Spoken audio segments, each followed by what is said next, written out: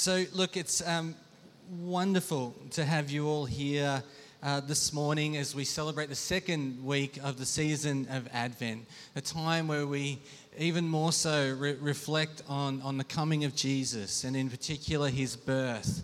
But we celebrate that salvation came in human form and in the Son of God, that Jesus came down to earth to save each and every one of us that would accept his love. And it's so good to have you all here this morning as we get into week 2.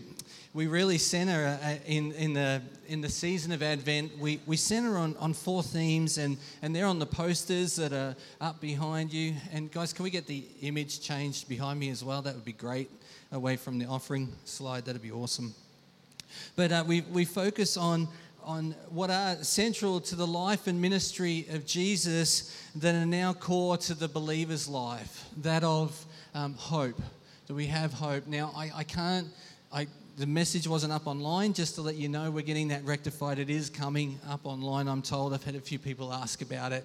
It is coming. We're going to get that up there soon. Peace, joy, and love, that these are all central themes to Jesus, who he was, and the work of God through the ministry and the life and the death and the resurrection of Jesus. These are all central themes and now core to our life. And we take time to focus on each one of those in the season of Advent, each week leading into the week of Christmas. Next week, the wonderful Jess, one of our young adults, is going to be speaking on the theme of peace. Really encourage you to come along and encourage her. She's just a brilliant teacher already and has the gift of healing the Lord has placed into her life, both through prayer and through her practical service as she studies to be a doctor. So come and hear from Jess next week. And then Nick's going to finally lead us into the week of Christmas on the theme of joy. So really exciting. I get the privilege of talking on love. Now, it's both a privilege and a problem. It's a privilege because you could spend the entire time in personal testimony talking about God's love for you and just time. We sung it in the songs. He's good and he's faithful. And every circumstance of life, he proves himself to be good and faithful over and over again. And I could preach on that and talk about that from my own personal life. And then it's a problem because it's such a massive topic. It is the core and central message of God. He loves you. That is, if you want to put it into one statement throughout the Bible, God loves you, and it's the whole story of the Bible and humanity is about him proving his love to us time and time and time again. Central message of the Bible, core message of the Bible. You are loved by the Father. You are loved. Every person in this room, you need to hear that message really clearly. And we're going to spend a bit of time, and I'm going to kick these out of the way because otherwise I'm going to kick them off the stage eventually. Right at the moment, I don't want them to. There'll be a clash of a cymbal or something like that because I kick it. You are loved. You are loved. Beyond what you can think, imagine, or dream of, or that you have experienced so far. You are loved. And this morning, we're going to focus a little more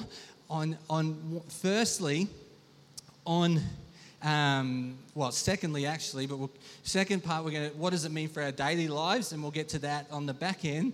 But first, I just want to take a little bit of time to talk about and to watch a little video clip on what is the meaning of love from the perspective of the Bible and in and through the life and the ministry of Jesus. Because love is used in so many ways, in so many terms. And if you've studied a little bit of Greek, you'll know I think there's 4 or 5 different words that can be used but are translated love. And they all have different contexts and ways of working. But for instance, we could use it, or society at the moment uses love more and more in the context. This is my experience anyway, and open to having a chat about it after. If you disagree, that's okay. But I feel like more and more that society talks about love in the context of acceptance in the criteria of acceptance in an individual's personal choice. So you love somebody, even if you don't agree with the personal choice, you love them by allowing them to choose who they choose to be. And if you don't accept that personal choice, then you don't love them. And I think the Bible has a very, very different definition of what love is, and we'll look at that in a moment. But we can also use love to describe feelings that we have towards something or someone. We use it universally to describe the level of affection or desire that we have. I could say, well, I don't know why I wrote I love chocolate. I don't mind chocolate, but I don't love chocolate. If Belinda was talking, she'd say I love chocolate. I do love licorice. I'll say that. I love licorice. I love my dog. I love my family. I love my wife. I love Jesus. It was a build-up. Didn't you see the build-up? Licorice, dog, getting to person, to family, to wife, to Jesus. There was a level going on there. There was a definite level. All right, I should have reversed it. All right, I'll take that one. Should have reversed it. But you can see that I used the same word, love, but it's very, very different in each context, isn't it? In how I love each of those things. But the same word is used. And we could keep going. There's more. You could insert what it is, and in the right order, you would get it right this time, because it took one for the team and got it in the wrong order. Now you can get it right. But most importantly, we want to know, what does the Bible say about love and what love is, where it comes from, and how it informs us as believers. Because we want to love like Jesus did, right? And so Jesus had a very clear understanding of what love was. And so let's have a little look at that. And while I could have a good crack at it, I don't know if you've heard about a group called the Bible Project. Now, if you haven't, I want to encourage you to use these guys as a resource. Short little 4 to 5 minute video clips they do on different topics, and even introducing books of the Bible. So if you've always wondered, how do I understand this book as a whole? How do I read Matthew? How do I know what the message is, or a book of the Old Testament? These guys do some really great visual tools, and from my perspective, are very good teachers as well, and they summarize them really, really well. So we're going to take just a few minutes. I'm going to let them tell us about the definition of love according to the Bible. Let's listen in. Let's hope this works. Fingers crossed.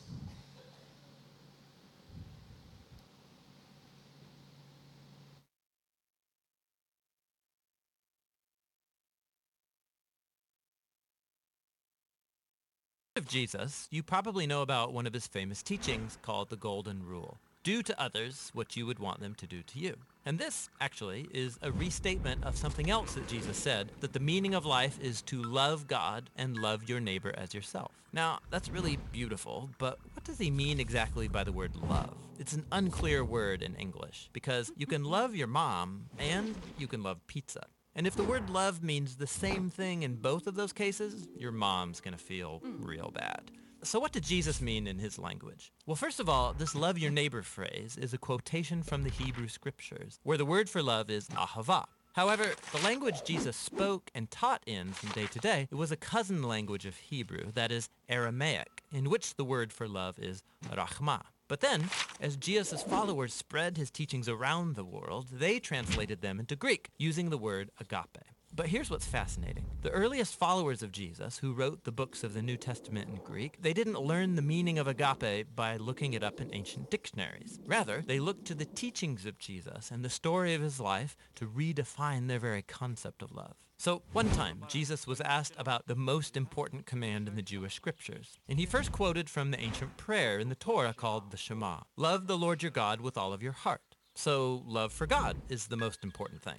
But then Jesus quickly followed up by saying another command from the Torah was also the most important, to love your neighbor as yourself. So which is the most important, loving God or loving your neighbor? Jesus' answer is yes. To ask the question means you don't get his point. For Jesus, they are two sides of the same coin. Your love for God will be expressed by your love for people, and vice versa, they're inseparable.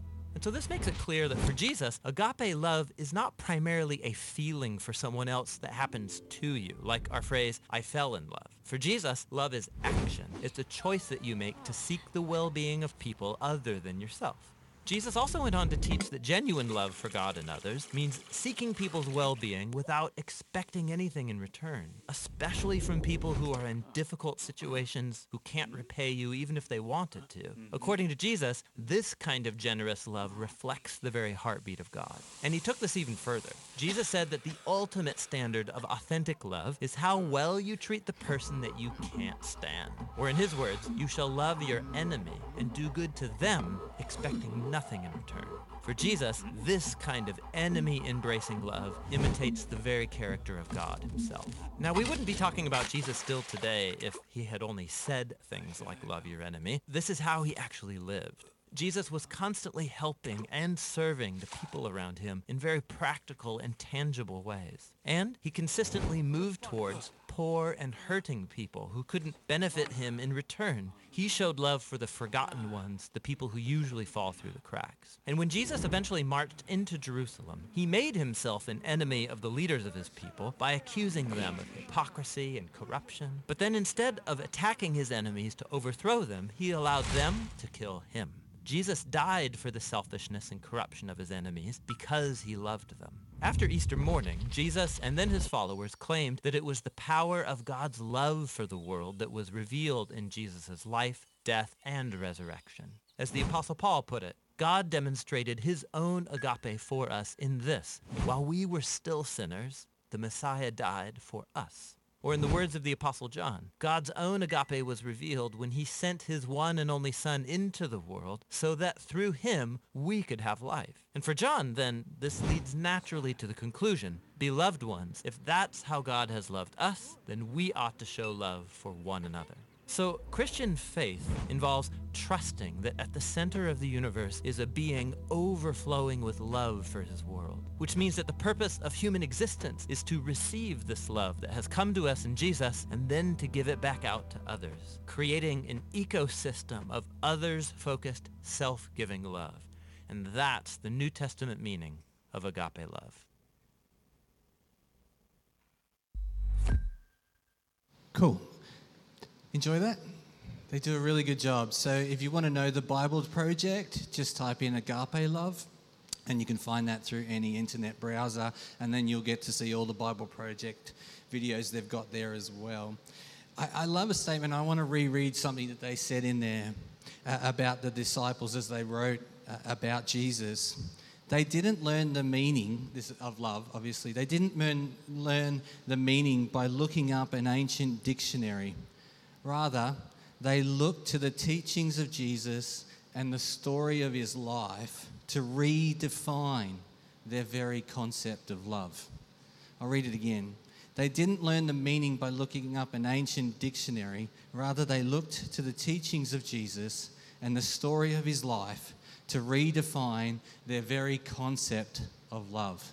I thought that was just gold.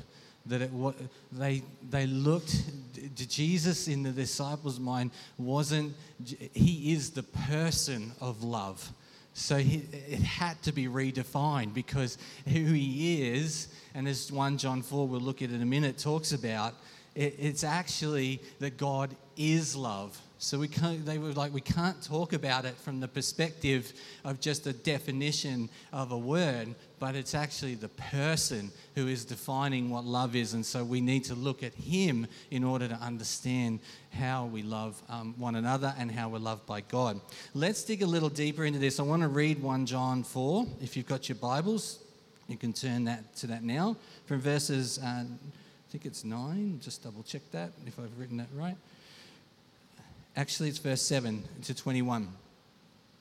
1 John 4, up the back end of the Bible, from verses 7 to 21. Dear friends, let us love one another, for love comes from God. Everyone who loves has been born of God and knows God. Whoever does not love does not know God, because God is love. This is how God showed his love among us. He sent his one and only Son into the world that we might live through him. This is love, not that we loved God, but that he loved us and sent his Son as an atoning sacrifice for our sins. Dear friends, since God so loved us, we also ought to love one another. No one has ever seen God, but if we love one another, God lives in us, and his love is made complete in us. This is how we know that we live in him and he in us. He has given us of his Spirit, and we have seen and testified that the Father has sent his Son to be the Saviour of the world. If anyone acknowledges that Jesus is the Son of God, God lives in him, God lives in them, and they in God. And so we know and rely on the love God has for us. God is love. Whoever lives in love lives in God, and God in them. This is how love is made complete among us, so that we will have confidence on the day of judgment. In this world, we are like Jesus. There is no fear in love, but perfect love drives out fear, because fear has to do with punishment. The one who fears is not made perfect in love. We love because he first loved us. Whoever claims to love God, yet hates a brother or sister, is a liar. For whoever does not love their brother and sister, whom they have seen, cannot love God, whom they have not seen. And he has given us this command: anyone who loves God must also love their brother and sister. What a great passage. Fantastic passage. I'm going to skim some quick points in there that I want us to pick up, 3 quick ones. Really need to go and dig into that passage though. The reason why I say that, the word love is mentioned 27 times from verses 7 to 21. 27 times. I reckon John's trying to get a point across around what love is and how it should operate in our lives. So dig away leading into Christmas, because love is the central message of Christmas. All right, 3 quick points I want to make about the love of God to us and to others. Firstly, that we rely on the reliable one. So verse 16, we rely on the reliable one. If we just jump back to verse 16, and so we know and rely on the love God has for us. God is love. Whoever lives in love lives in God, and God in them. Throughout the Bible, we read stories of humanity missing the mark all the time, and living the life, missing the mark in living life and loving God through relationship with him. It's littered throughout the Bible, and it's littered throughout human history. But the big story of God, as I said before as we introduced love, is that he is the loyal one. He is full of generosity and compassion. And that's all wrapped up in that Hebrew word as well. Generosity and compassion and love. They're all wrapped up together, and it's like this complete thing of them all operating as one. So it's not just about that feeling of love that's expressed to an individual or something. It's actually who God is. And so when John says that God is love, it's not that feeling. It's an active and alive, and most of all, it's self-giving. And that's part of the core message of agape love, is that it's self-giving love. John is telling us that love is God's very nature. It's who he is. It's not something that's just expressed towards us. It's actually who he is in his nature. And so the good news, or the gospel, is that God loves us because love is who he is. There's not 1 ounce of his love that is dependent upon who you are or what you do. I'll say that again. There's not 1 ounce of his love towards you that is dependent on who you are or what you do. He loves you no matter what, because that's his nature. He loves you. The question is about the reciprocation and the relationship. That's the key about whether or not we express it back and receive it. But God loves you. He could not love you any more or any less. It is in his. It's who he is, and it's expressed in and through Jesus when he came to heaven in human form. That we would actually have the opportunity now to know that love on a personal level. And the last 5 or 6 chapters of John, the book of John, read them. And this becomes the central message from Jesus, that God is love. Remain in the Father as I have remained in him. And so on and so forth. You can look that up. We rely on the love of God all the time in our lives. We're consistently leaning into the reliable and the loyal one. This Christmas, we remember that it's not a one-off thing in terms of relying on God's love. Whether you are a new believer or you don't even know God and need to lean into that understanding of his acceptance and love for you in and through Jesus, great time to do it. No better time than in Christmas to do that. Or whether you've been a follower for 10 years, the message is the same. Lean into and rely on the love that God has for you in and through his Son, Jesus. Lean into it in your life. And like we just sung, I just wrote it down really quickly. Open up my eyes in wonder. My great prayer for each and every one of us as we rely on the love that God has for us is that your eyes would be open in wonder, because there's so much more, always more. Again, new believer, been around, gone around, keep going around for many years. Even so for you today, there's something new and fresh from the Father of his love for you every single day. It's not routine. It's not routine. The love of God, the routine is not bad, but the sense of God expressing his love to us comes at all different times through this great sense of the wonder of following him and living with him. And he catches us by surprise all the time with his love to let us know, still there, still got you, still love you. Keep following me one step at a time, and I'll keep revealing, and you can rely on me more and more.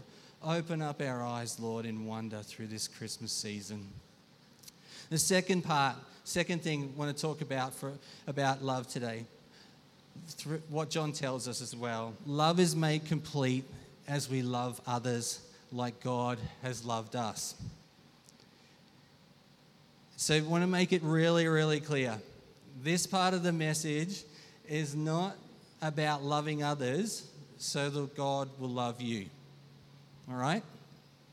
John's really clear about that. Again, your identity in God is signed, sealed, delivered in the life, the death, and the resurrection of Jesus. There it is. There's God's love for you, Father's love for you to receive. This is about, John says, making it complete, a complete sense. And the reason why he talks about it is because he says, if God loves you, and the nature of God is love, that self-giving love to see others be loved and to know the Father, then he says, if we're to be like Jesus, then that's how we love. Our love becomes complete as we love like he does. We know him more as we love like he does in and through this world. It's an amazing mystery. As they just said, it's two sides of the coin where Jesus said it in the greatest commandments. Two of my favorite passages. Love the Lord your God with all your heart. He said, what's the greatest commandment? Like they said up there. Love the Lord your God with all your heart, soul, mind, and strength. And the second, Jesus grabbed it really quickly and said the second. In other words, you can't separate these two. Love your neighbor as yourself. Two sides of the coin. Or, if you want to put it this way, I use this analogy a lot because I think it's a really great one when we have these two things and we're such Western thinkers. We're taught to make it really easy in our minds to make everything line up and get a final answer. But there's a sense of mystery in following God and his love, getting loved by him and loving others. So how do we move forward when these two things are ongoing? Which one do we do? Which one do we focus on? All those kind of things. Treat it like riding a bike. And letting God love you is one pedal, and loving other people is the other pedal. And you move forward by pushing on the pedal that's up. That's the way you can move forward. So the key is, though, it's not a rule. It's about relationship. We can know which pedal's up by being in relationship with God and trusting. He'll show you. He will show you which pedal's up. I need you to be in a season where you're receiving my love for you right now. You need to know I love you. But then there's another part. Okay, we're in a season of action. I want you to show other people. You're full. You're overflowing. Let's show other people. And then there's a day-to-day thing where sometimes you don't feel like loving other people, but it presents and it's still that pedal's up. But God says, I know you really don't feel like it, but I want you to follow me into this place and I'll meet you right there. My love will be right there for you. Serve them. Serve people and I will be there with you. Oh, gosh, there we go. Just went off my notes and away we went. All right.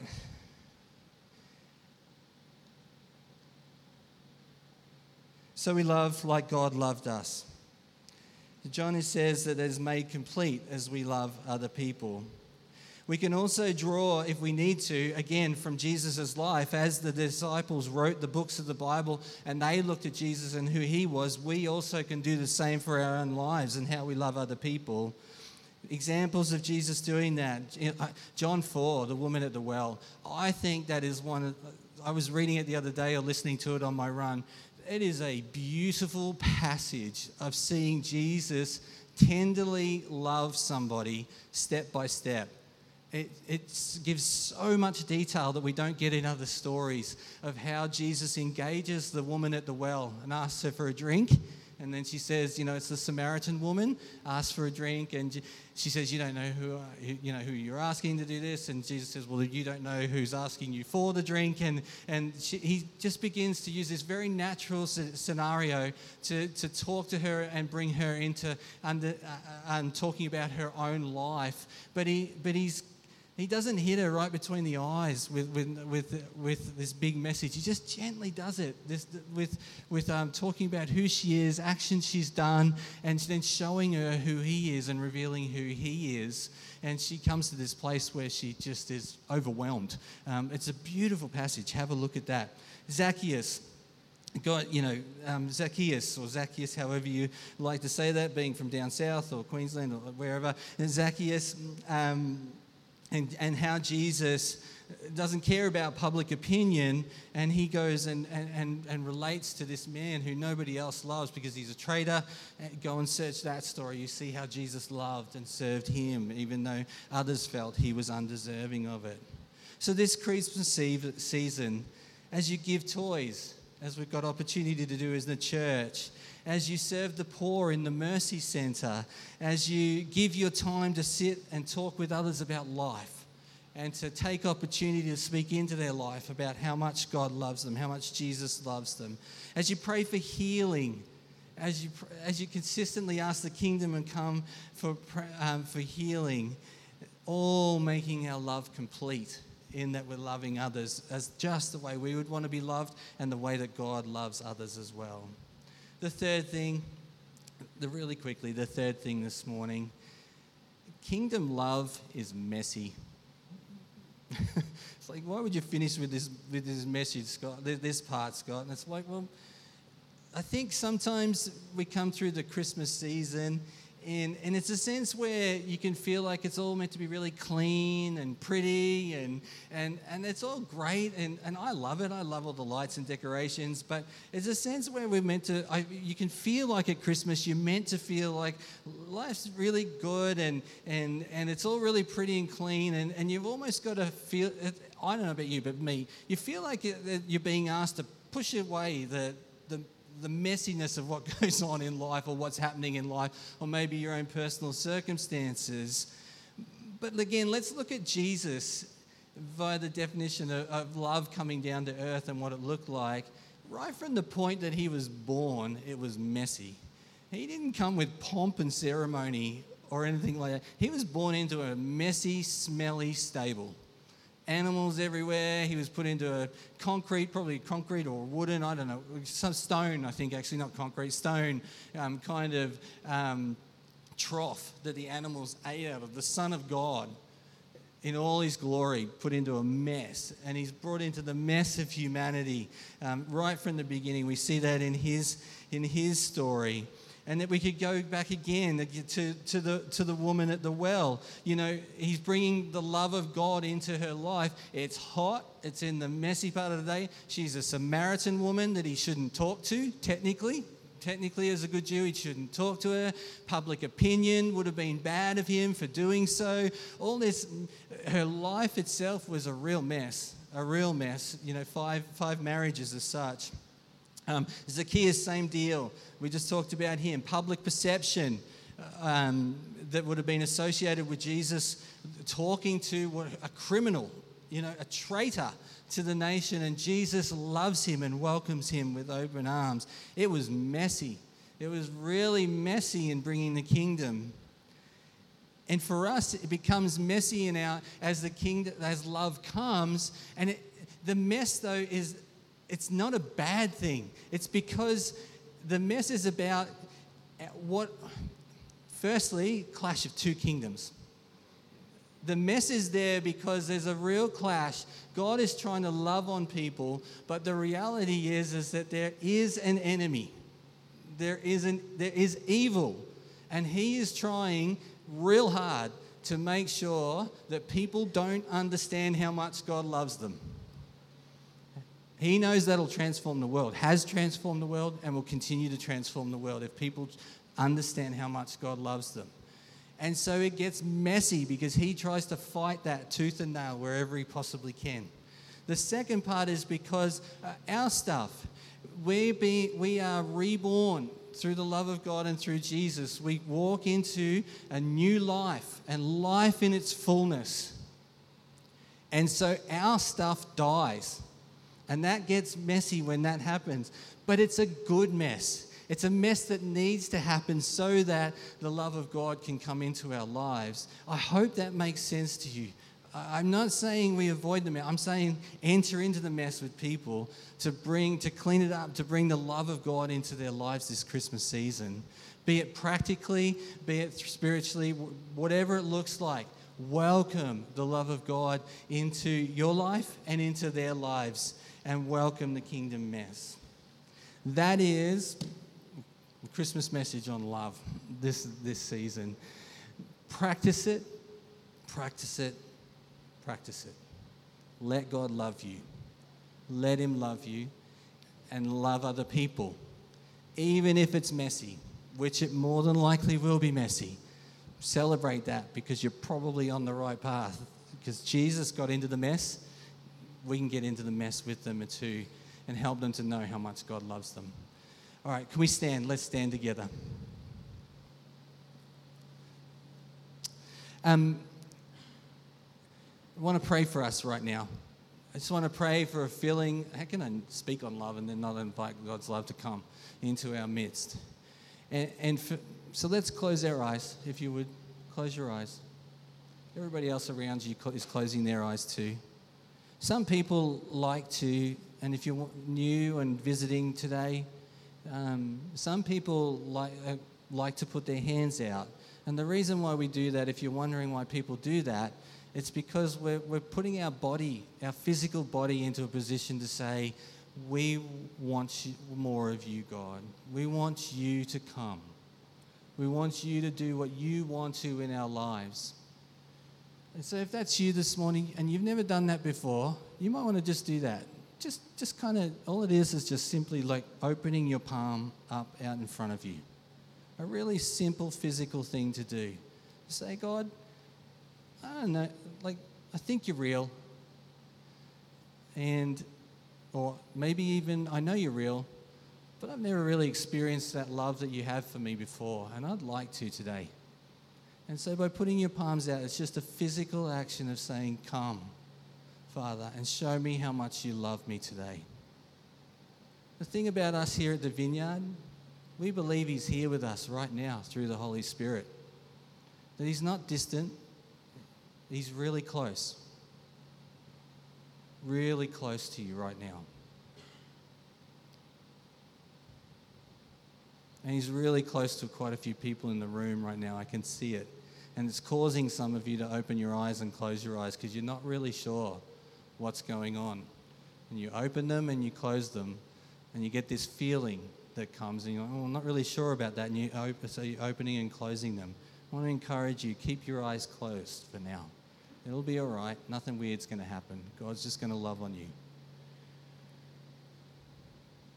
And I want to give another opportunity. If you've never said to Jesus that you're my Lord and Savior, and I want to thank you for dying for me. Now that your palms might be turned, I just simply want you, it's just you and me. Everybody else's eyes are closed.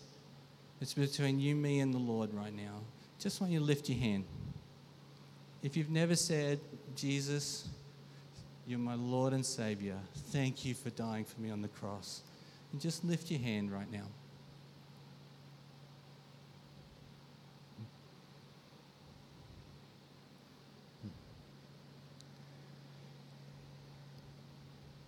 Thank you, Holy Spirit.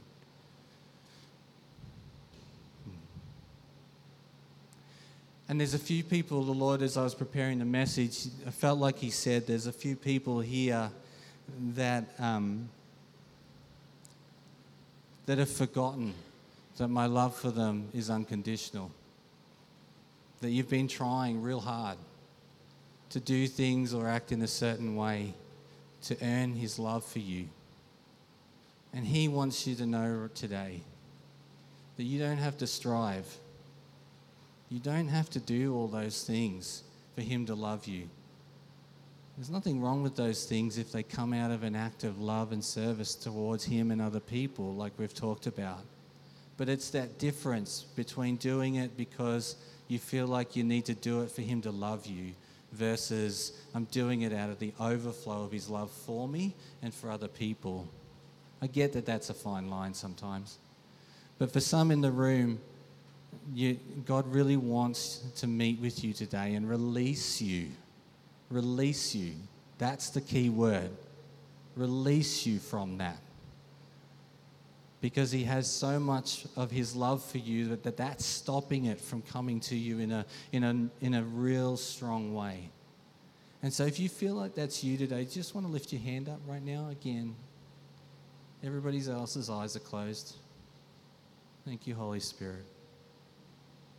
And if you are in that place and you want to be even bolder, you can come out the front and we're going to get some people to pray for you today.